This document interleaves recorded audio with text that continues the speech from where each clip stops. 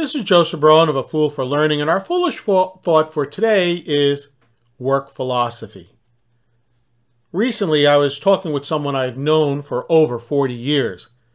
In our conversation, we were chatting about family and a couple of other things, and of course, we naturally gravitated towards work. Among the many things we discussed was a change in work philosophy or work ethic, especially among those who have been entering the workplace in the last 5 or so years.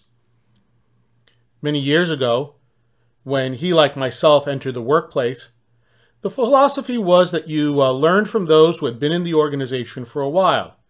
They mentored you, you worked hard, and you paid your dues, so to speak, and then after 2 or so years, you began to move up the organization, as well as be recognized for the work that you have done.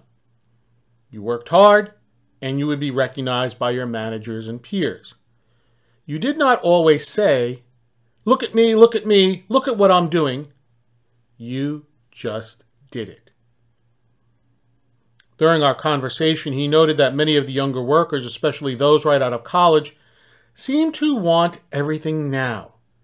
After a few months in his organization, they were demanding raises, promotions, a better office or cubicle, and in general, demanding more of everything.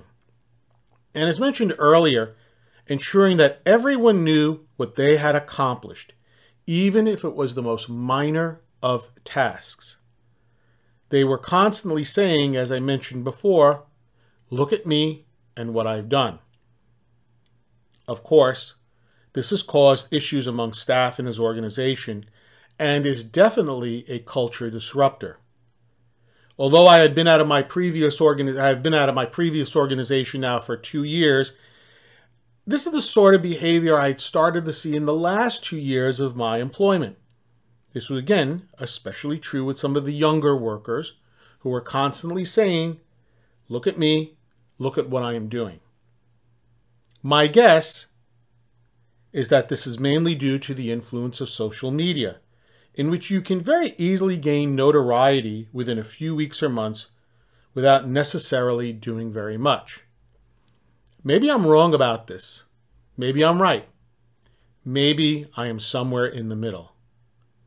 So before we end this podcast, my question to you is, do you find this in your organization? Do you see this among those who are entering the workforce over the last few years?